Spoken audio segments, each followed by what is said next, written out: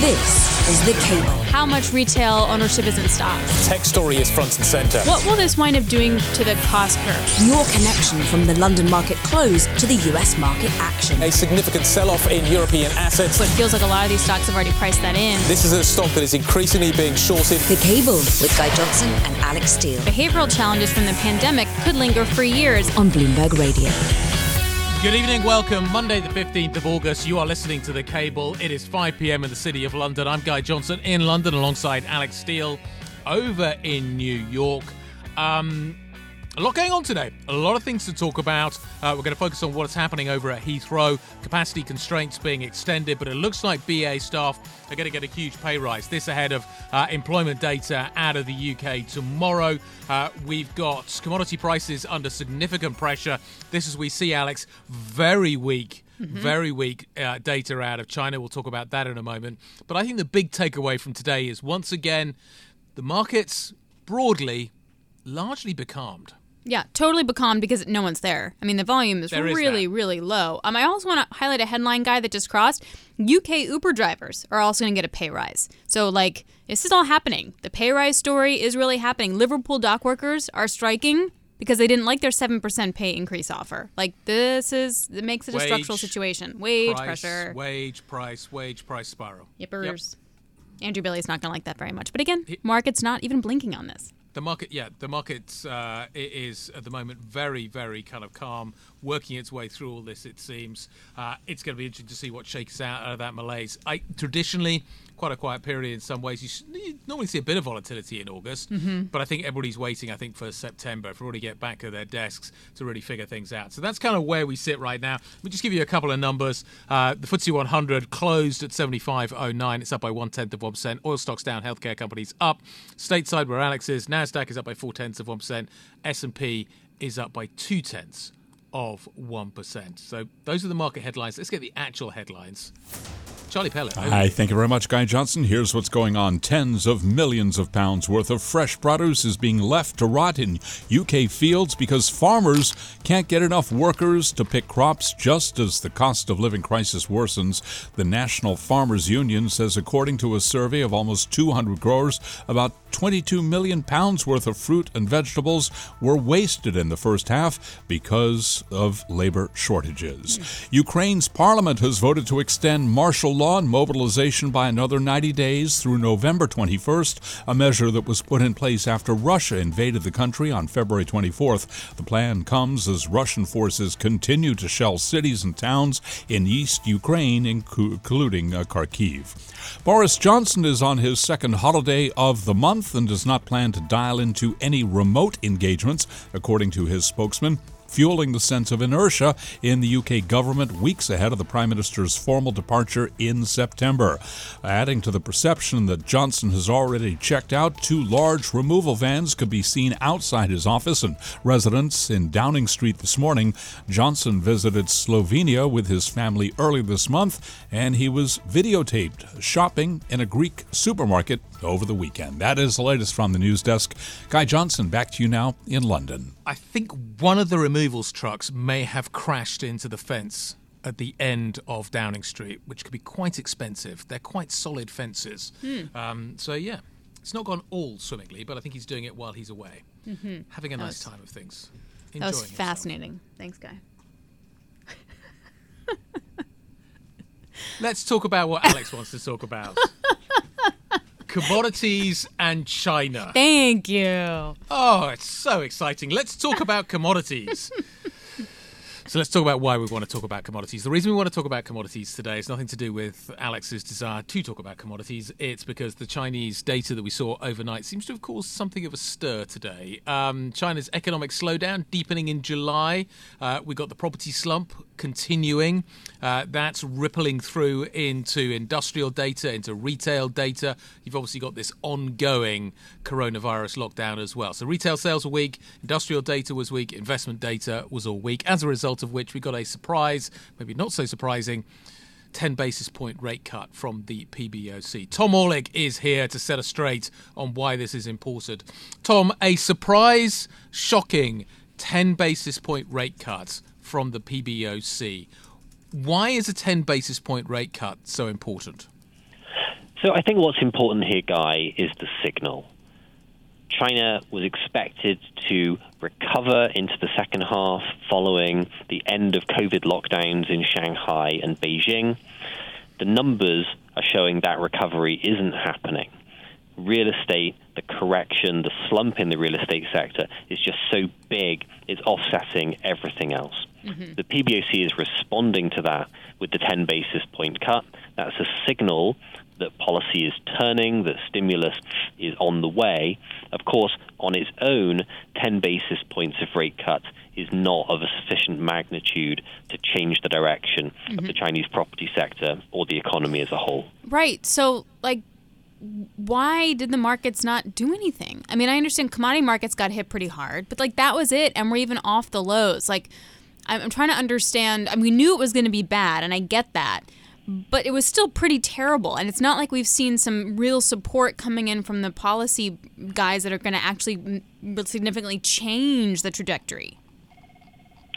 Yeah, so I think that the idea that there is a significant real estate slump in China and that is going to be dragging on the economy in the months ahead is kind of well absorbed by the markets. So perhaps even though the July numbers are already baked in, that kind of broad idea of China weakness heading into the end of the year is not a surprise to investors. Why didn't they react to the PBOC cut? Well, I think it's because the 10 basis points is a signal, but on its own, not enough to change the direction of the economy. Is anything could be done really with it? You've got a property crisis that is a kind of slow implosion, and you've got COVID zero on top of that. Is there anything that policymakers can, with those two absolutely enormous forces working on the economy, is there anything that policymakers can really do? 10 basis points isn't very much, but say it had been 50 basis points or 100 basis points. How much of an effect would that really have? So I think on the property side, there's two things which China's policymakers need to do. The first is to deliver fiscal policy support. We need to see a commitment from Beijing to allow significantly more infrastructure spending to offset the drag from the property sector. The second thing is to ease back on some of the controls on real estate developers, which have actually been the trigger for this downturn. So until we see that fiscal support and that change in direction on real estate policy, I don't think that problem is going away. On COVID zero, well, that's not so much the focus of the markets right now, but it doesn't mean the problem has gone away. China has 1.4 billion people. They are COVID naive. They haven't been exposed to the virus. They don't have natural immunity. Neither have they been dosed up with the advanced mRNA vaccines, which most people in the US and Europe have now had. So that problem of exiting COVID zero, very challenging problem. It's one that China really hasn't started to grapple with yet. Tom, and quickly, because if you guys haven't seen that IKEA video, so they shut down an IKEA store because there was a close contact that had been in the store who'd just been near an asymptomatic 6-year-old. I mean, and they basically shut down the store. It was crazy. People were trying to swarm their way out. And I'm asking this as a way to talk about social unrest. Is that something that's going to kick up? So people go very quickly to problems in China's economy, problems with COVID zero, to the risk of social unrest in China. I just think that's kind of unlikely. I think we have to see things getting very, very significantly worse before we saw the kind of social unrest which presented a challenge to Communist Party rule. I do think, though, that the IKEA story highlights the extreme costs of the COVID zero strategy. Yeah. No kidding. Really, guys, find it on Twitter and watch the video. It's really kind of blows your mind a little bit. All right, Tom Orlik, thanks a lot. Really appreciate it. Joining us from Bloomberg Economics. That's the economic part of it. Now we'll get to the market part of it. Steen Jakobsen of Saxo joined us on television. We'll play a little bit of what he said about how to invest. This is Bloomberg. This is The Cable with Guy Johnson and Alix Steele on Bloomberg Radio. Welcome back. You're listening to The Cable. The Chinese economy, as we've just been discussing, has some significant problems. The Eurozone economy, highly exposed to those problems. So we've got an external threat to the Eurozone economy. We've also got significant internal issues that need to be dealt with as well. The Rhine continues to go lower. Hasn't rained for a long time. The river is basically impassable. We are seeing electricity prices continuing to surge and surge and surge. Are we going to have enough gas for the winter? Remains a huge and open question. How much trouble is Europe in right now, and how should investors really be playing that? Alix and I caught up to try and answer that question with Saxo Bank's CIO, Steen Jakobsen. I think it's, as with the US so-called recession, it really depends on whether you want to talk about real growth or nominal growth. Nominal growth in Europe is still running along nicely at 5 to 6%, while, of course, there is a risk that the real growth will come down. What matters for the stock market, which is the explanation to the question you just posed, is that stocks is trading on nominal growth and nominal impact. So for the market, as long as we are growing and the growing and top line is growing, I don't think it's a major concern. I've been in the camp that the recession is not going to happen in the US. And in case of Europe, I think it's going to be more shallow, simply because the private sector is in a better position than ever in history. The refinancing, similar to in the US, has already been done. And of course, the impact on Germany and the impact on energy prices is already priced in. So, Steen, how do you have that view if Russian gas gets cut off altogether? Like, do you think that energy crisis is actually going to be okay, or are we at the bottom of that crisis now? Not at all. I actually think if there's one common denominator between all of the macro narratives that we have right now is this naive concept that inflation has gone away and we have dealt with the energy crisis, Alix. So what is really going on is that we have priced the negative impact on potentially no gas from Russia, and that cost is roughly 1 percentage point. But that 1 percentage point is still not enough, certainly not to take the nominal growth down into negative. And it's not at all good enough, in my opinion, either to move away from the plus minus zero in real terms. So I think it's a story about how the market wants to take the high frequency data, the geopolitical concerns, and escalate that into sort of a recession proven story. Remember, recession is always conducted and measured post the actual recession. And it looks like now, yes, we'll have a dramatic slowdown in growth, especially on the consumer side. And the tidbits that you saw in energy showed that the politicians in Europe is more likely to ban inflation than actually to do something about the underlying cause of the recession itself. Sorry, did you say ban inflation? How do you ban inflation? Well, the French have done it, haven't they? They basically made sure that you have a capital depletion of the SOE companies in the energy sector in France, and then they are moving that depletion of capital into the pockets of the consumers by keeping the inflation rate down. We're seeing similar tactics now being come and brought to the table in the UK. We're seeing that the energy companies is potentially under attack from profit sharing or too much profit and the likes. But again, we're not dealing with the underlying cause, which is that there's too little supply and there's too little investment, and those investment, of course, is not going to be increased under a, in citation mark, banning of oil. Steen Jakobsen of Saxo Bank joining us there. So that basically was his point over the 20 minutes we spoke to him, was that we're in a structural inflation, whether it's wages staying perennially higher because the labor market is so tight. We can see it now, UK Uber, we have Boeing raising prices. We have a strike over in, where is it? Oh my God. Liverpool. Thank you. I was like Beatles, something with the Beatles, Liverpool. Liverpool, etc. So the idea that you're going to have structural inflation because of that on one hand with wages, on the other hand, you have it with energy. It was a pretty grim picture, I got to say. When we stopped talking to him, I was like, I do not feel better about where we're headed right now.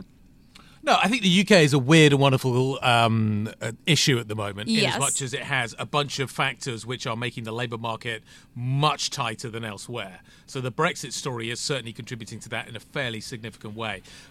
But it is maybe the way that other economies are going to be going. The Bank of England's been out with some fairly vicious warnings about what's going to happen with the economy. You do wonder whether the ECB first and ultimately the Fed may be heading in that direction as well. We'll talk about some of those wage rises in just a moment. Lots of news coming out from the travel sector over the last couple of hours. We'll discuss all of it next. This is Bloomberg. This is The Cable with Guy Johnson and Alix Steele on Bloomberg Radio. Good evening, welcome back. You're listening to The Cable. I'm Guy Johnson alongside Alix Steele over in New York. A lot of news from the travel sector over the last hour. Let me walk you through it. First piece of news to break. London's Heathrow Airport to extend capacity limits to October the 29th. It basically is struggling with the amount of demand it's getting at the moment. The capacity limits are basically going to stay throughout the rest of the summer. Then we get news from unions in the sector that thousands of BA staff are to get an average 13% pay rise. Following on from that, we get news that thousands of UK Uber drivers will also be getting a pay rise. I don't know how big it's going to be. I'd be surprised if it was 13%, but this after union talks as well. Let's bring in Bloomberg Siddharth Philip to talk about all of this. Sid, we've talked on television about what's happening at Heathrow in terms of the capacity limits. Let's start off, therefore, with what's happening with BA staff getting an average 13% pay rise. That sounds extraordinary and sounds to me like BA is really struggling to recruit staff right now. Absolutely. I mean, British Airways, just like every other company in the aviation industry in Europe, is really struggling with staff. And this is actually a ballad of a previously announced deal that BA reached with check-in staff, which pushed off a strike. So this was back in July, which seems like many years ago, but it was just a month ago when British Airways agreed the deal with check-in staff, and that helped them call off a strike, which was threatening to sort of disrupt flights at the peak of summer travel. And so the workers have now accepted the deal that the unions had agreed to back in July. And this is sort of good news for the workers. It shows the power that they have at the moment in terms of, given the fact that there's such a staffing shortage, I mean, they're able to negotiate a pretty sweet pay package. So is it going to work when it comes to overall Heathrow? Like, the main issue with Heathrow is what? And would a 13% pay rise, for example, kind of fix it? So yes and no. So it does help BA resolve its issues and potential strikes. It sort of puts those off, and it helps them stabilize their own operations. But the larger issue at Heathrow is not just BA. It is across the board with airlines, it's across the board with ground handling companies, and of course it is with the Heathrow itself.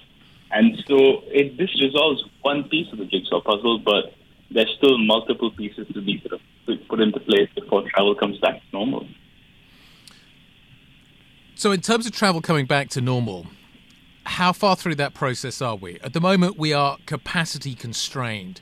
Heathrow is having to put extra capacity limits on. They're now going to last throughout the whole of the summer. How long is it going to take for Heathrow to fix all its problems? You talk about the fact that there are other issues at Heathrow, and clearly ground handling is one of those. We thought we'd have it fixed by now. We don't. Heathrow is now having to extend. Is that going to be the last extension, do we think? So Heathrow previously warned that it might actually take until next summer to resolve staffing issues. So it doesn't look like this could be the end of the staffing issues. There is sort of hope. The airport talked about ramping up security staff, and they're close to 2019 levels on that front. And on the other front, they've been talking about how the ball is in the court of the ground handling companies. So really, it's a very different situation, and nobody's really quite sure when things will actually go back to normal.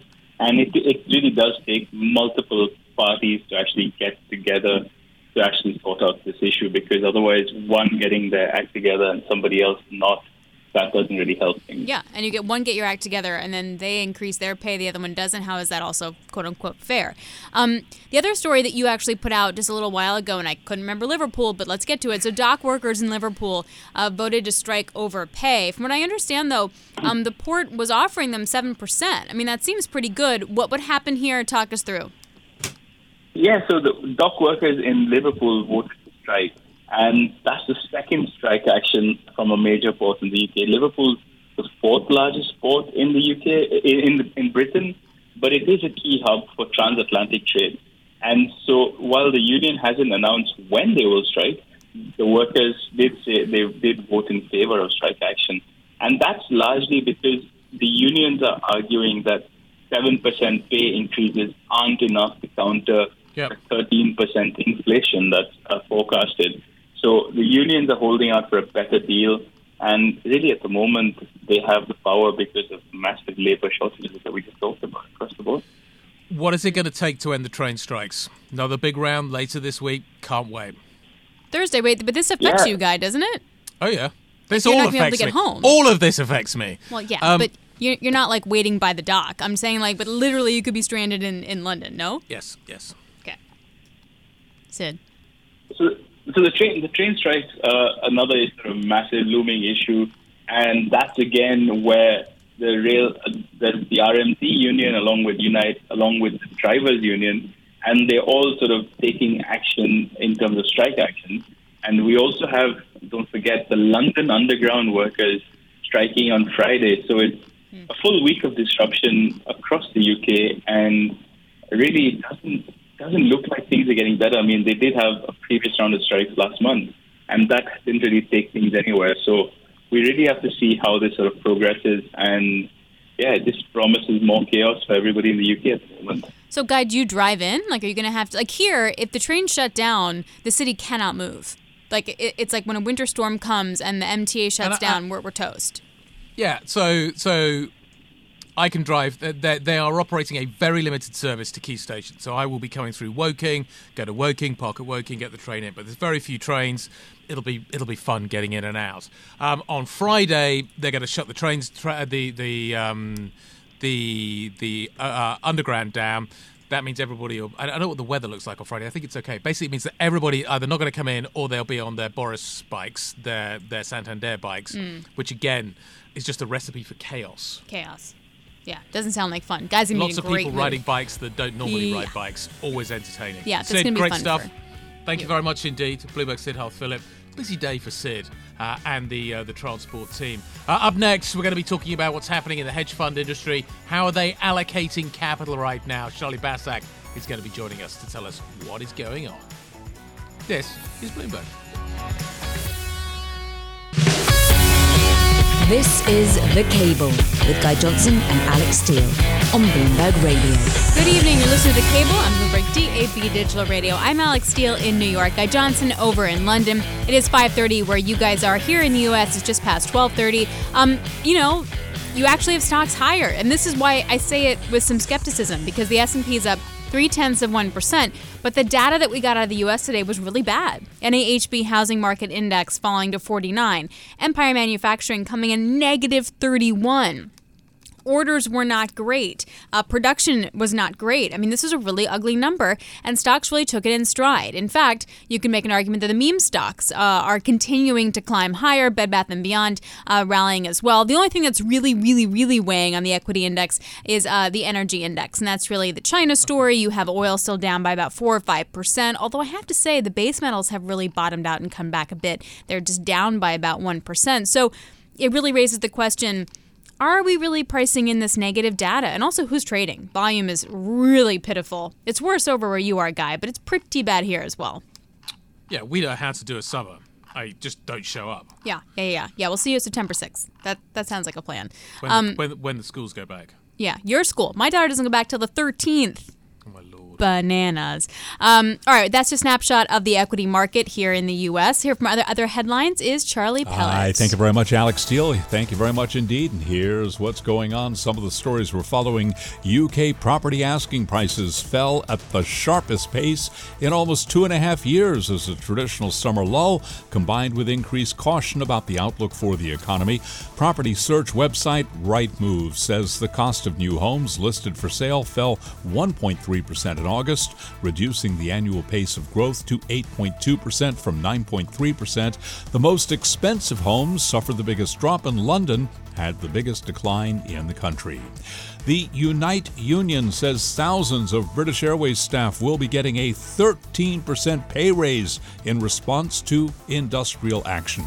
Britain's summer has been punctuated by scenes of travel chaos, holidaymakers sleeping on airport floors, motorways jam-packed with cars in sweltering heat, and repeated strikes on the rail network. Various strikes are scheduled for Thursday, Friday, and Saturday this week, with a national one-day rail strike set for Thursday. And London Heathrow Airport has extended a capacity cap through the end of the summer season as the UK hub contends with a prolonged labor shortage at ground handling firms. Following consultation with airlines, a daily limit of 100,000 departing passengers will now apply until October 29th at Heathrow. That is the latest from the news desk. Alix Steele, back to you now here in New York. Thank you so much, Charlie Pellet. And again, I reiterate that I never want to get on a plane again. I'm just putting that out there. I'll drive through traffic. I'll disagree. I can't wait. I know, but you're weird. When did you last get on a plane? Me? Yeah. I got on it fall of 2021. Right. No, that's not true. I went to Cincinnati for a funeral a few months ago, and it was horrible. I mean, it was a funeral, but also the travel was horrible. And a brief story to tell you how much I love airplanes. Next week I'm off. Oh, is this the trip? No, this is not the trip to the United Kingdom. Mm-hmm. This is a 2-night trip to Alaska. I'm flying all the way up to Anchorage, Alaska from New York, which takes about 13 hours when you factor in connections. I'm then getting on a famous aircraft run called the Milk Run on Alaska Airlines, where you stay on the same plane, you make 5 stops in small airports along the way, you get off. I'm spending the night in Sitka, Alaska, getting on a Delta Airlines flight next morning and coming back to New York. So 2 nights in Alaska, 1 airplane ride that lasts 5 or 6 hours. I'm nuts. My wife flat out refuses to go. I don't even know what to say to that. You're going on your own? What's that? Yeah. There's nobody. I've got one fellow, a friend who works for the Point Sky Aviation website. He said he would love to go with me, but the problem is he's on holiday in Italy right now, so I respect him not going. But, Guy, you're welcome to join me. The problem is there are no window seats available on the Alaska Airlines flight, and you got to have a window seat for the northbound. You've got to be sitting on the right-hand seat for the southbound. So I feel like Charlie is somehow in the wrong business. No, I'm not. I love traveling. That is amazingly horrible trip. Have fun. All right, Charlie Pellet joining us there. Okay, this is also the time of the year where we get 13Fs, where we know what the big hedge fund guys are doing. We're getting some activist information earlier today. Dan Loeb took a stake in Disney, is looking for an ESPN spinoff. Elliott Management, this is according to Dow Jones, also has a large position in Cardinal Health. So who do we talk to? Sonali Basak. She joins us now here in the studio. What do we know so far? Yeah, it's interesting to see the activists come back at this point in time. The markets are shaking out, aren't they? The Dan Loeb letter is interesting because you do see Disney shares react really positively to this idea that Dan Loeb wants them to spin off ESPN to create more value out of it, integrate Hulu more aggressively, pay down debt, and it's really a moment of a real testing moment for CEO Bob Chapek as he kind of takes over the reins and pushes this company into the future that Bob Iger was really known for so long. Elliott, of course, has been on a bit of a spree, as they always are. And so this Cardinal Health news is news on top of a lot of other very interesting campaigns this year. I think PayPal being one of the most vocal and out there, given the stake is not only so big, but also, you are really seeing these companies not only start to show what performance looks like in the face of a potential recession, but these activists coming in there and saying, and by the way, activists as a whole are down almost 20% on the year in terms of their own fund strategies, say to these investors, hey guys, we see more value. We'll take a big stake. We'll hope it plays out in the next couple of years. We're going to find out what hedge funds more broadly think about the rally that we've seen in stocks. It's fascinating, Guy, because you were talking about nuance there. You do see some big funds snapping up some really big names. So take Dan Sundheim, for example, which has started a rebound at D1 in July after being down more than 25% on the year. You do see him snap up things like Tesla, risk asset there. Soros is snapping up Tesla and Amazon. Alphabet is actually the biggest buy right now if you look at the aggregated filings. But I don't want to confuse people here because if you look at the aggregate sells, you have technology being still in sell-off mode in the second quarter for the aggregate funds. That means some big names like Alphabet are winning out, but also a lot of funds are buying things like, ETFs tied to gold and treasuries. That's interesting. So it's a weird dynamic here where you are seeing some names being bought up, the likes of an Alphabet being bought up by like a Harvard endowment, Georgetown endowment, Soros Fund Management, and then hedge funds really behaving a little bit differently as they normally do, a little more nimbly in this market, less long-term betting. Well, that's what's interesting, too, is that I read a lot over the weekend about what was driving the rally in stocks. CTAs, quants, hedge funds, shorting, net leverage is super low, like all those things. Right. What have you learned? Yes, so not all of those things are not super healthy buying, right? So, yes, 100%. And it goes to show that there's been a lot of steam taken out of the hedge fund universe this year so far. I did talk to a massive prime broker over the weekend, and one of the things he was saying was if the markets continue with this kind of, let's say, complacency, the VIX is kind of low right now, the worst of the damage was over for the first half of the year. If that continues, then we might look at a bit of a further rebound and some healthy rebounding ahead. But again, it's really anyone's guess whether the environment can turn for the worst on a dime like it has all year. Sonali, thank you very much. Great stuff. Alix was jumping in there to say thank you, but I thought I'd get in there first because I really appreciate the work that you do. We'll have more from Sonali, I suspect, tomorrow. I love you guys. Yeah, what he was saying was, Alix, you should have picked up on that. We had 39 seconds to go. You should have thanked, but you didn't. You forgot the clock, therefore I'm thanking. Am I right? Still love you both. Bye. She's like, I'm getting out of this domestic dispute. I didn't say that at all. Up next, this time last earnings season, Walmart was causing all kinds of shenanigans. Walmart's numbers drops tomorrow. We're going to find out what we can expect next. This is Bloomberg. This is The Cable with Guy Johnson and Alix Steele on Bloomberg Radio. Good evening, welcome. You're listening to The Cable. We're live on DAB Digital Radio. I'm Guy Johnson alongside Alix Steele.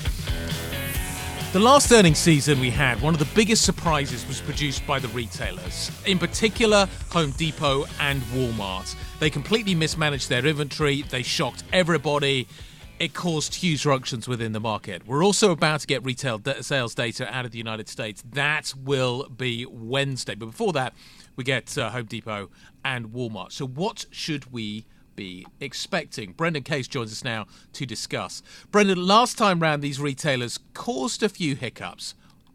Are we going to see a repeat of that? Yeah, they sure did. And not only that, but they went on to cause additional anxiety during the quarter. Just 3 weeks ago, Walmart cut its earnings outlook again, saying that consumers were spending less on general merchandise, which tends to be more profitable, and more on groceries because of soaring inflation. So we know a little bit about what they're going to say tomorrow. In fact, we know a lot in terms of the headline numbers. What we'll be looking for is what they have to say about the outlook for the rest of the year, the big holiday shopping season, and how they see such high inflation, continuing to exert a big impact on shoppers.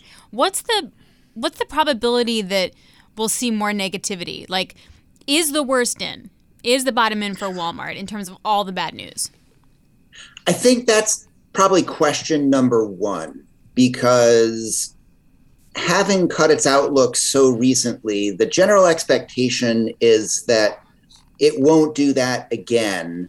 But is it possible that things have deteriorated so much just in the last few weeks that it will feel forced to do that again? Or maybe without cutting its outlook, it just sort of has negative, pessimistic things to say about how consumer behavior is going to be affecting its bottom line. So I think there is a real chance for some more negativity there. And we'll just have to see, what they say and what kind of tone they strike.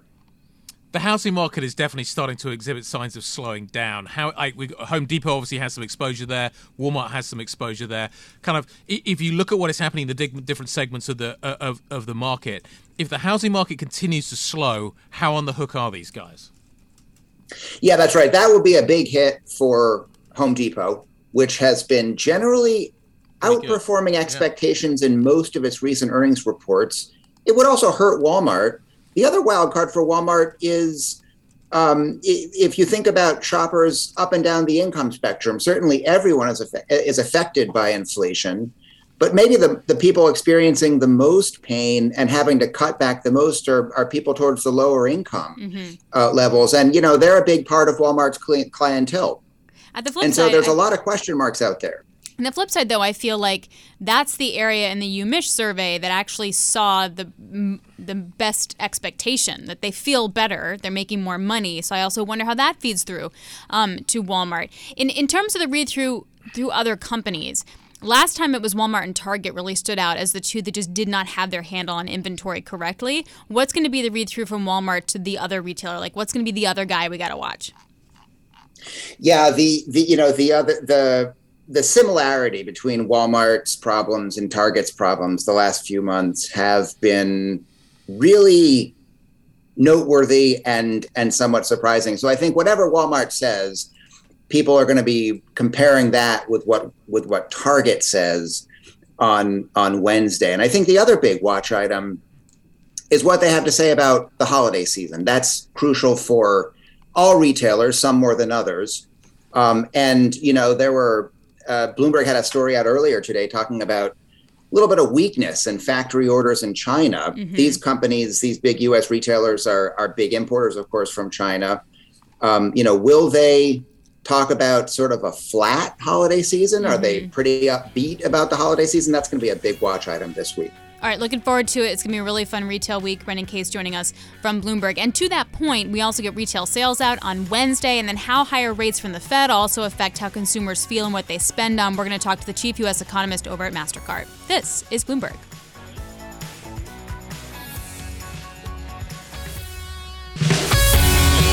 This is The Cable with Guy Johnson and Alix Steele on Bloomberg Radio. Good evening. You're listening to The Cable on Bloomberg DAB Digital Radio. I'm Alix Steele in New York. Guy Johnson is over in London. We were just talking about Walmart earnings. They're coming out tomorrow before the opening bell. The other key piece of retail data we're going to get out is Wednesday. You get retail sales coming out for July. The control group is expected to rise by 0.6%, though. Sequentially, though, there'll be a bit of a decrease. So how well can the consumer really hold up? Good side, gas prices have come down. Bad side, inflation is still high. So to set us all up for this week, Guy and I spoke to Michelle Meyer. She is a chief U.S. economist over at Mastercard, and we just wanted to get an idea of how the consumers are doing.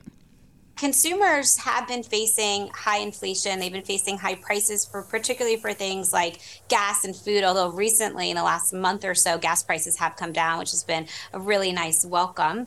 The labor market has remained very robust. They still have income flowing in, but they're apprehensive about what comes next for the economy. So clearly the surveys have shown that consumers are worried.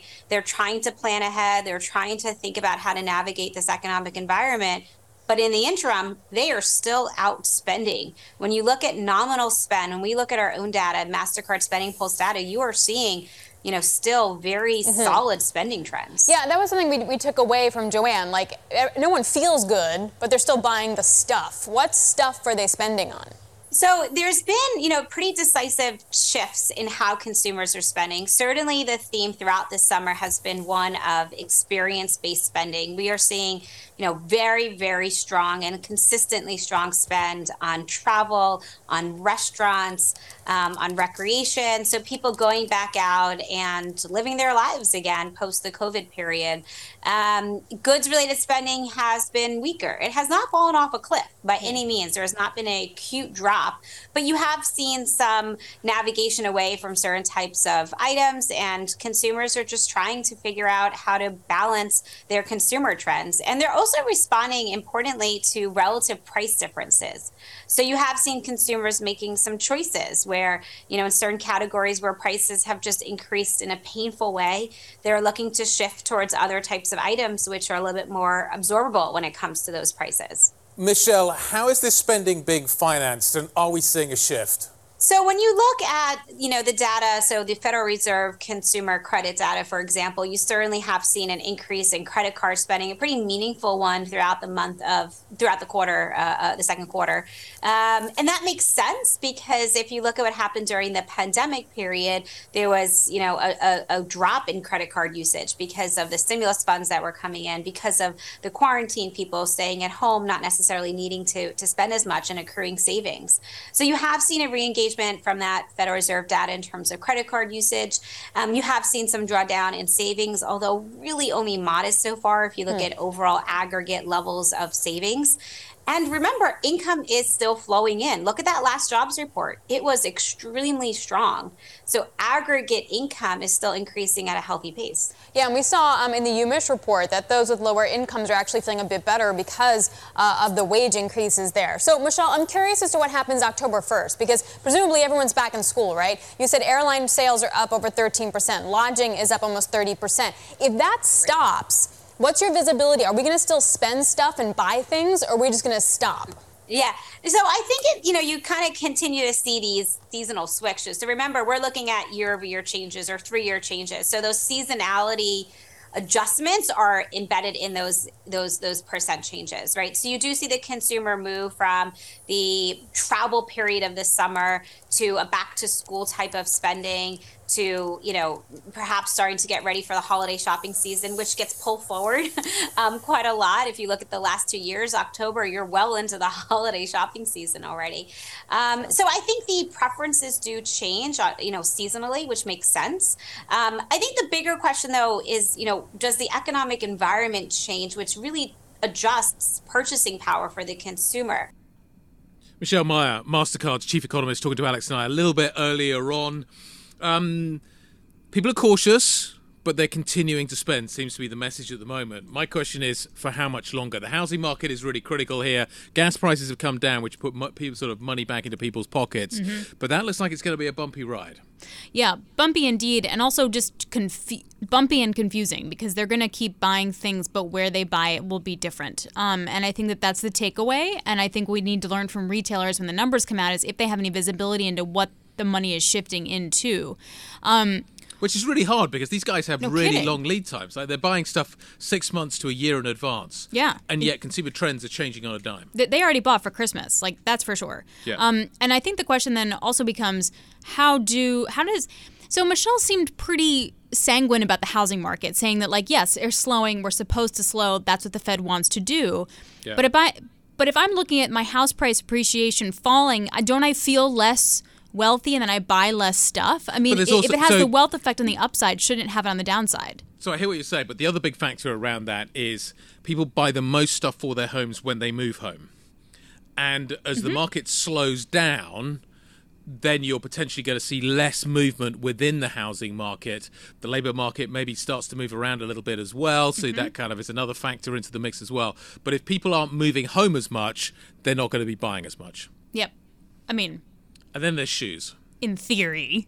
So Guy and I, we have a chat going with our team, and when we're talking about retail, he says there's only so much stuff you can buy, and I was like, I don't understand your point. There's refreshing. There's a refreshing cycle.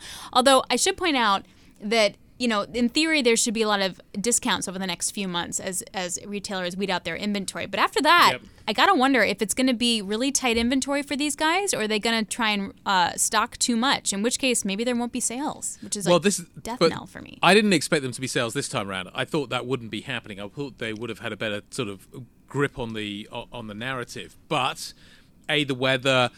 B, consumer trend. Everything is changing so fast at the moment that I think the consumer is completely bamboozling the retailers. And I think, therefore, there is the danger that we continue to see this overstocking situation. Apparently, there are whole wharfs at Long Beach full of stuff that nobody wants. Mm-hmm. That's amazing. What do you do with that? You're going to have to discount it. You're going to have to sell it. Sell it to Alix Steele. Yeah, well, I'm pretty picky now. I'm trying to rein in the spending, but I also want to take advantage of deals. This is a hard time. Right now. Hope you enjoyed the show. You're listening to The Cable, Bloomberg DAB Digital Radio. Guy and I will be back here tomorrow. We'll dissect everything happening in Europe as well as what's happening with Walmart here in the U.S. Have a great night, guys. This is Bloomberg.